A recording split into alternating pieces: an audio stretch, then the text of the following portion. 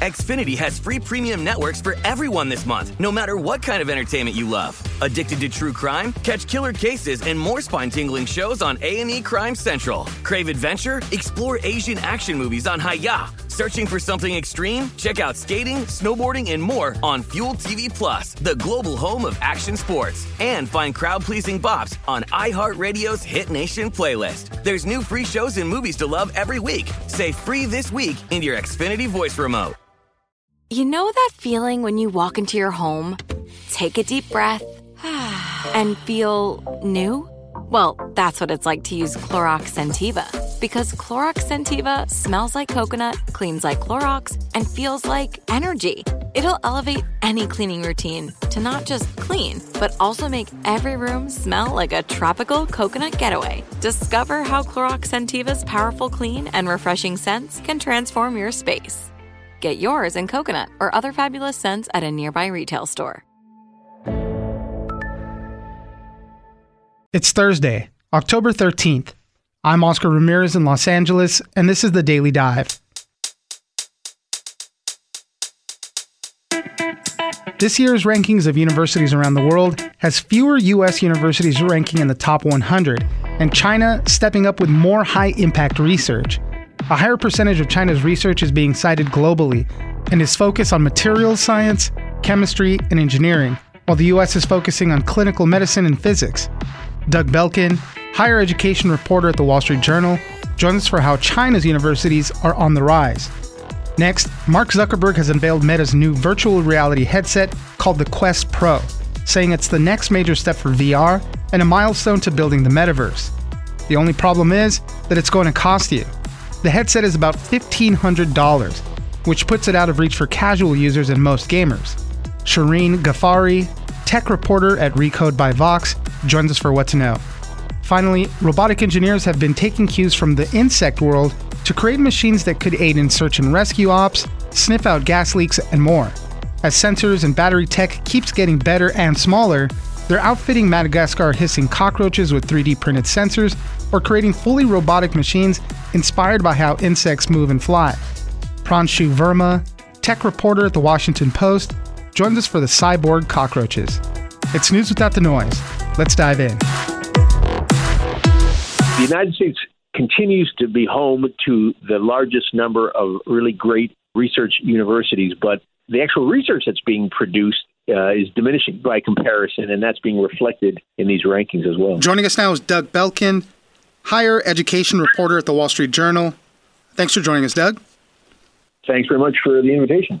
Well, we got a report from the World University Rankings, ranking all the universities across the world. Right now, what we're seeing is that China's universities are rising in the world rankings, and the American schools are starting to drop down a little bit. Now, it's not all bad news. The top 10 universities, when it comes to research and all that, still goes to the U.S. and the UK. But China, when we go to the top 100 universities, China is increasingly gaining some clout there, and also in the type of research and the quality of research that they're doing. So, Doug, tell us a little bit more about it. Yeah, so what's happened is what you laid out pretty well. This World University Rankings it weights its ranking methodology toward research. So if a paper is written and it's cited frequently, then that means that people are paying attention to it and it's sort of high quality. In 2019, the research created by Chinese institutions surpassed in quality those created by American institutions, which was kind of stunning considering the fact that really up until the probably mid-'90s, they weren't doing much. So the United States continues to be home to the largest number of really great research universities, but the actual research that's being produced is diminishing by comparison, and that's being reflected in these rankings as well. So the top 10, as I mentioned, belong to the U.S. and the UK. We're looking at Oxford University, Harvard, University of Cambridge, Stanford, MIT, Caltech, among others. And what we're seeing, too, is, as you mentioned, the type of research is different, too, coming from these various universities. So when we're looking at China and their research, they're concentrating on material science, chemistry, engineering, and mathematics. And in the U.S., we're starting to see more stuff going into clinical medicine, life sciences, physics. It kind of reflects the economies and the trajectories of the economies that either country is headed toward. China continues to be a manufacturing powerhouse, and the United States is largely post-industrial, and so that's reflected in where our research concentration is. You can see a bifurcation happening there. What are we looking at with the full spectrum of universities? Because you made mention in the article, that maybe their top 50 universities are really good there in China. Then there's this pretty steep fall off. So across the board, at least for China, they're not producing the quality of research all over the place. Their top tier, their top dozen universities are pretty much as good as anything we've got in the United States. And that's, a lot of that's being fueled by the fact that, they've put a tremendous amount of money into their universities, into these top-tier universities. And secondly, the United States has helped to train some of their best and brightest, and then a lot of them have returned home, and they're creating their own labs there, and that's paying dividends. That said, the United States, the bench is much deeper here. We have probably about 300 universities that are creating really significant global research, and that's just beyond what China is capable of at this point.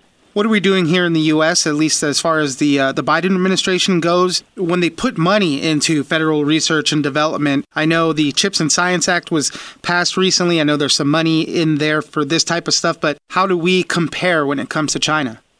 The R&D budgets are fairly equal right now. China's has grown significantly, and, the economies of the two nations are pretty close as well, the GDP. So the difference is that the percentage of the GDP that China is investing into R&D, research and development, is growing very quickly, and it's really stagnated and declined in the United States. So, when Biden signed this CHIPS Act, two things happen. First of all, it's the idea is to reshore some manufacturing here, especially for the microchip industry, which is critical for the military and everything else. But there's also money that's pointing toward R&D. So there's some sort of hopeful signals that the federal government is refocusing on this sort of thing. What's been the reaction to this report, to this news from here in America, obviously from educators, university heads? How are they feeling about all this? There's a lot of complaints that universities are focusing on the wrong things. There's a lot of distraction. So one of the things that's happening in China is they don't have the same levels of freedom and just open discourse. And maybe it's helping them focus and concentrate a little bit better. The United States is really debating itself. It's the mark of an open and a free society, but it takes a lot of energy to do that. So there's a lot of consternation around how energy on American college campuses is being spent. I think the debate is there. And then, the commitment, the money that's invested in this pure research, sometimes it doesn't pay off for a generation or two. So this is long-term stuff. The stock market operates on quarterly earnings. Research and development, the life cycle can be, 20 or 30 years. So you have to take a long view on this stuff. And I think this story and this conversation is beginning to get a little bit louder in this country right now. Doug Belkin, higher education reporter at the Wall Street Journal. Thank you very much for joining us. Thanks very much for having me.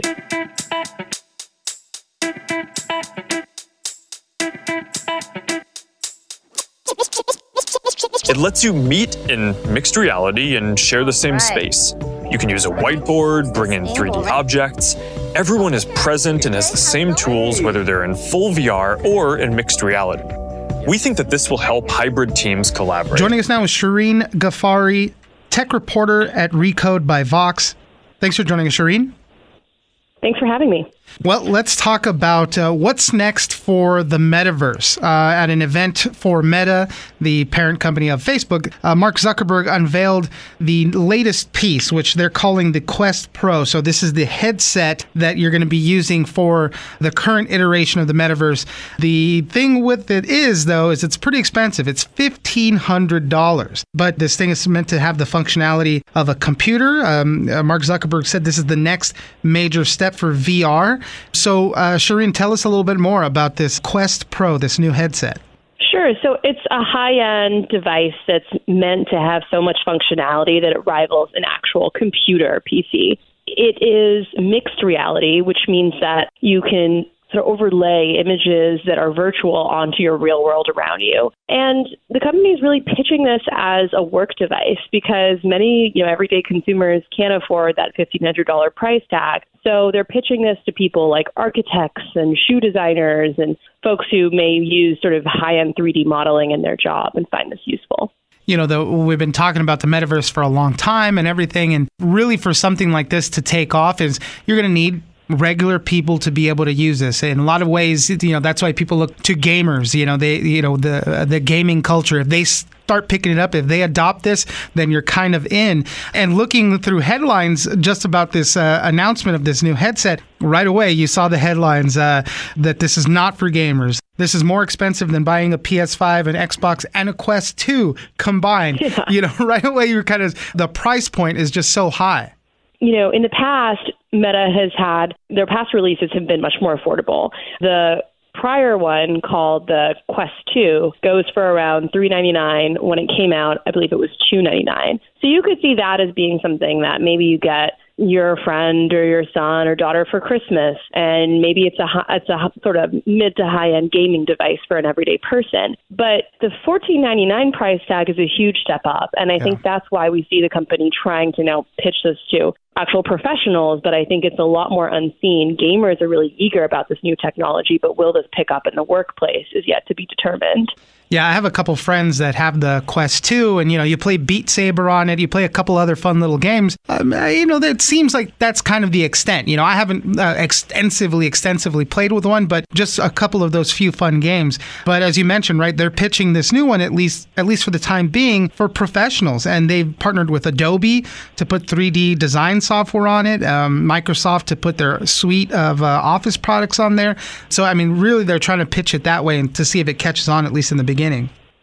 People at work, it's a totally different, I think, type of person that you're targeting with this. And I think you see sort of organic growth in the gaming field. You see people just naturally get excited about video games and VR, AR, and the people who like it really love it. I think it's a lot more unclear how this adoption is going to work in the office, especially in like a virtual office. Is this something that offices are going to mandate that their employees use? Will they really be able to adopt it? Because it is quite complex and quite new. And there's going to be a steeper curve to learning how to use this in your day-to-day work than something like Zoom, for sure. Still, Mark Zuckerberg is really betting on the future for this stuff. He thinks that the metaverse, these devices are going to, be just like using cell phones, using laptops and everything. You did mention in the article there's, a few other barriers. I guess the battery life might not be too good on this product just yet. That's right. It gets 1 to 2 hours of battery life and then after that you have to recharge it. So it's not something that you can really take out, walk around and take with you while you're traveling or something like that and be on the go and have a full charge. So that kind of means that it's something that more or less you have to use when you're in a home office or office kind of environment and you have an outlet nearby. Where are we seeing the status of the metaverse so far right now? Because, right, we're getting this headset. This is presumably what you'll be using to operate in the world and all that. But you may mention in the article too, right? Some of the avatars, at least this is on Meta's side of things. Some of the avatars don't even have legs yet. They look like little torsos kind of jumping around and all that. How is the progress going on the metaverse? I think it's not going as quickly as people are expecting. I've seen a lot of responses to pictures of what the metaverse looks like now who are just saying, like, this doesn't look much better than the Sims that I played when I was a kid in the 90s. Or, and the truth is it's harder than it seems. It's one thing to be playing a computer game that's 2D and you can soup up the graphics. But when you're in 3D and you're in this virtual world, that takes a lot more computing power to be able to actually simulate that kind of environment. And, 3D doesn't always translate to 2D. I think when you're actually strapped on, you have your headset, you're in there, it does feel more lifelike than the pictures make it seem. But that being said, I think the expectation is really high for what this is going to look like. And Mark Zuckerberg himself has been sort of publicly ridiculed and mocked for the state of his avatars that he keeps putting out there to the public and how cartoonish and still sort of awkward they look. Shireen Ghaffari, tech reporter at Recode by Vox. Thank you very much for joining us. Thanks so much for having me. Xfinity has free premium networks for everyone this month, no matter what kind of entertainment you love. Addicted to true crime? Catch killer cases and more spine-tingling shows on A&E Crime Central. Crave adventure? Explore Asian action movies on Hi-Ya. Searching for something extreme? Check out skating, snowboarding, and more on Fuel TV Plus, the global home of action sports. And find crowd-pleasing bops on iHeartRadio's Hit Nation playlist. There's new free shows and movies to love every week. Say free this week in your Xfinity voice remote. Like many of us, you might think identity theft will never happen to you. But consider this. There's a new identity theft victim every 3 seconds in the U.S. That's over 15 million people by the end of this year, equal to the populations of New York, Los Angeles, and Chicago combined. Even worse, identity theft victims often don't even know they're victims. That's why LifeLock Identity Theft Protection alerts you to identity threats, even the ones that don't show up on a credit report, like data breaches, fraudulent bank transactions, loan and credit card applications, and crimes committed in your name. If your identity is stolen, your own dedicated LifeLock U.S.-based restoration specialist will work to fix it. LifeLock protects you in ways that you simply can't on your own. Join now and save up to 25% your first year at LifeLock.com/news. That's LifeLock.com/news to save up to 25%. Identity theft protection starts here. And then there's this kind of third way, this hybrid way of taking parts of an insect, like maybe an antenna, and then connecting it to a robotic machine and having that robotic machine read the information that that antenna can give. Joining us now is Pranshu Verma, tech reporter at The Washington Post. Thanks for joining us, Pranshu. Thanks for having me.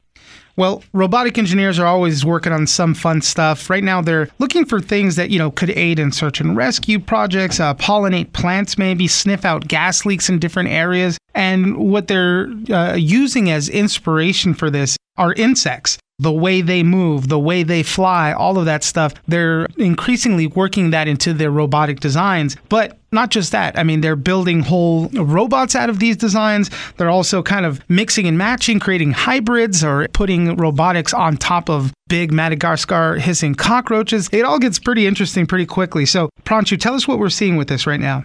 Yeah, it is definitely very interesting. So robotic engineers have kind of been doing really well on larger robots, and there's a subset of engineers looking to advance the next generation, and they want to go tiny. And when they want to go tiny, they're looking at inspiration from things that are really tiny, that do things in nature very well, like crawl and fly, and where else to look but into the insect world for inspiration. So, yep, you're actually seeing a very robust level of research now happening on insect-inspired robots. And like you said, they're taking multiple forms. There are some robotic researchers that are creating full-on mechanical robots based on bees or lightning bugs. There are some that are actually putting 3D printed stuff onto live insects, like you mentioned, the Madagascar hissing cockroach, and turning them into cyborgs, essentially, and having them be controlled by humans to do things. And then there's this kind of third way, this hybrid way of taking parts of an insect, like maybe an antenna, and then connecting it to a robotic machine and having that robotic machine read the information that that antenna can give. And so it's definitely one of the more interesting kind of fields of invention that we're seeing right now. Let's talk a little bit about the cyborg cockroaches, because that's an interesting one on more ways than one, right? So first off, they said, okay, maybe we can outfit a cockroach with some sensors on its back, maybe a little camera, whatever. And that could be used in search and rescue projects. Maybe a building fell down. They can get into those nooks and crannies and search for people a lot easier. And that's great. But what they're doing is, they're outfitting it with some robotics, some sensors, all that stuff. And they said that they'll control them with little electrical shocks so they, move left or right, basically. That way you can kind of control their movements. So on that, that all sounds super cool and everything, but there are ethicists on the other side of things that say, well, that might not be so cool. Yep, exactly right. I think there's, like you said, there's definitely a use case for putting these 3D printed sensors onto the backs of Madagascar hissing cockroaches, because like you said, they're tiny and maybe they can get into things like earthquake rubble better than humans can. And if you put cameras on them or carbon dioxide sensors, whatever have you, they can allow us to, help real people. But, I talked to a few animal ethicists as well, and I think one of the things that people also worry about is that we're not sure that cockroaches have thought or feeling when it comes to being controlled by humans. But the fact is this opens up the broader question of maybe they do. And maybe we need to learn a little bit more about actually turning real-life insects into robots at our pleasure that move the way we want by shock, and learn a little bit about what they feel and what they actually have when it comes to, this research. Because when you look at live animals and, of course, humans, there's a whole robust sector of protections that we have. But with insects, there's really nothing, at least in the United States and in other many countries, that actually gives researchers pause to figure out what they should be doing and what questions they should be asking about the ethics of the work before they actually engage in it. And then, to be clear on all this, some of these advances that we're talking about, it's all in the research phase right now. They're still working on this stuff, but they've been propelled, right? Things have picked up the pace because of how good the technology is getting. These sensors are getting smaller in large part because of smartphones and smartwatches, right? We're creating tinier things for those. So we're learning the new processes for creating smaller things. Fabrication's getting better. Batteries are getting better, but those very same things need to get much, much better to be able to really create some of these little robots of the future. We're just getting to the stage where life-size robots are doing what we need them to do. Now imagine making all of those sensors and all of those parts 1/1000th of the size and being able to do the same level of computing power or provide energy at the same level. That's like you said, we have more smartwatches, we have more smartphones. So there's a whole host of industries that are forcing us to think smaller and make things smaller. But a smartwatch is still nothing compared to a robot fly. We still have hundreds by factors of 100 to go to get these types of sensors and batteries so small and microscopic and efficient enough that they can work to the levels that we need them. Well, yeah, some interesting stuff and a couple cool details in the article that you wrote up on just how they're doing these things. As you mentioned, sometimes they're taking insect parts and connecting those things to robots too, to see if they can pick up, from antennae and things like that. Just really, really crazy stuff. So we'll keep an eye out and see how these cyborg cockroaches and others are progressing. Pranshu Verma, tech reporter at The Washington Post, thank you very much for joining us. Thanks for having me.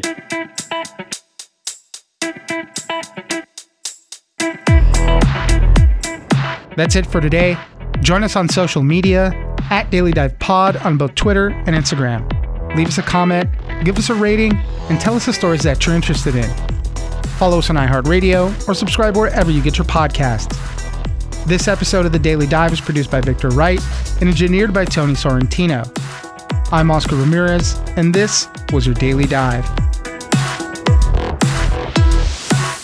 Xfinity has free premium networks for everyone this month, no matter what kind of entertainment you love. Addicted to true crime? Catch killer cases and more spine-tingling shows on A&E Crime Central. Crave adventure? Explore Asian action movies on Hi-Ya. Searching for something extreme? Check out skating, snowboarding, and more on Fuel TV Plus, the global home of action sports. And find crowd-pleasing bops on iHeartRadio's Hit Nation playlist. There's new free shows and movies to love every week. Say free this week in your Xfinity voice remote. I'm Katya Adler, host of The Global Story. Over the last 25 years, I've covered conflicts in the Middle East, political and economic crises in Europe, drug cartels in Mexico. Now I'm covering the stories behind the news all over the world in conversation with those who break it. Join me Monday to Friday to find out what's happening, why, and what it all means. Follow The Global Story from the BBC wherever you listen to podcasts.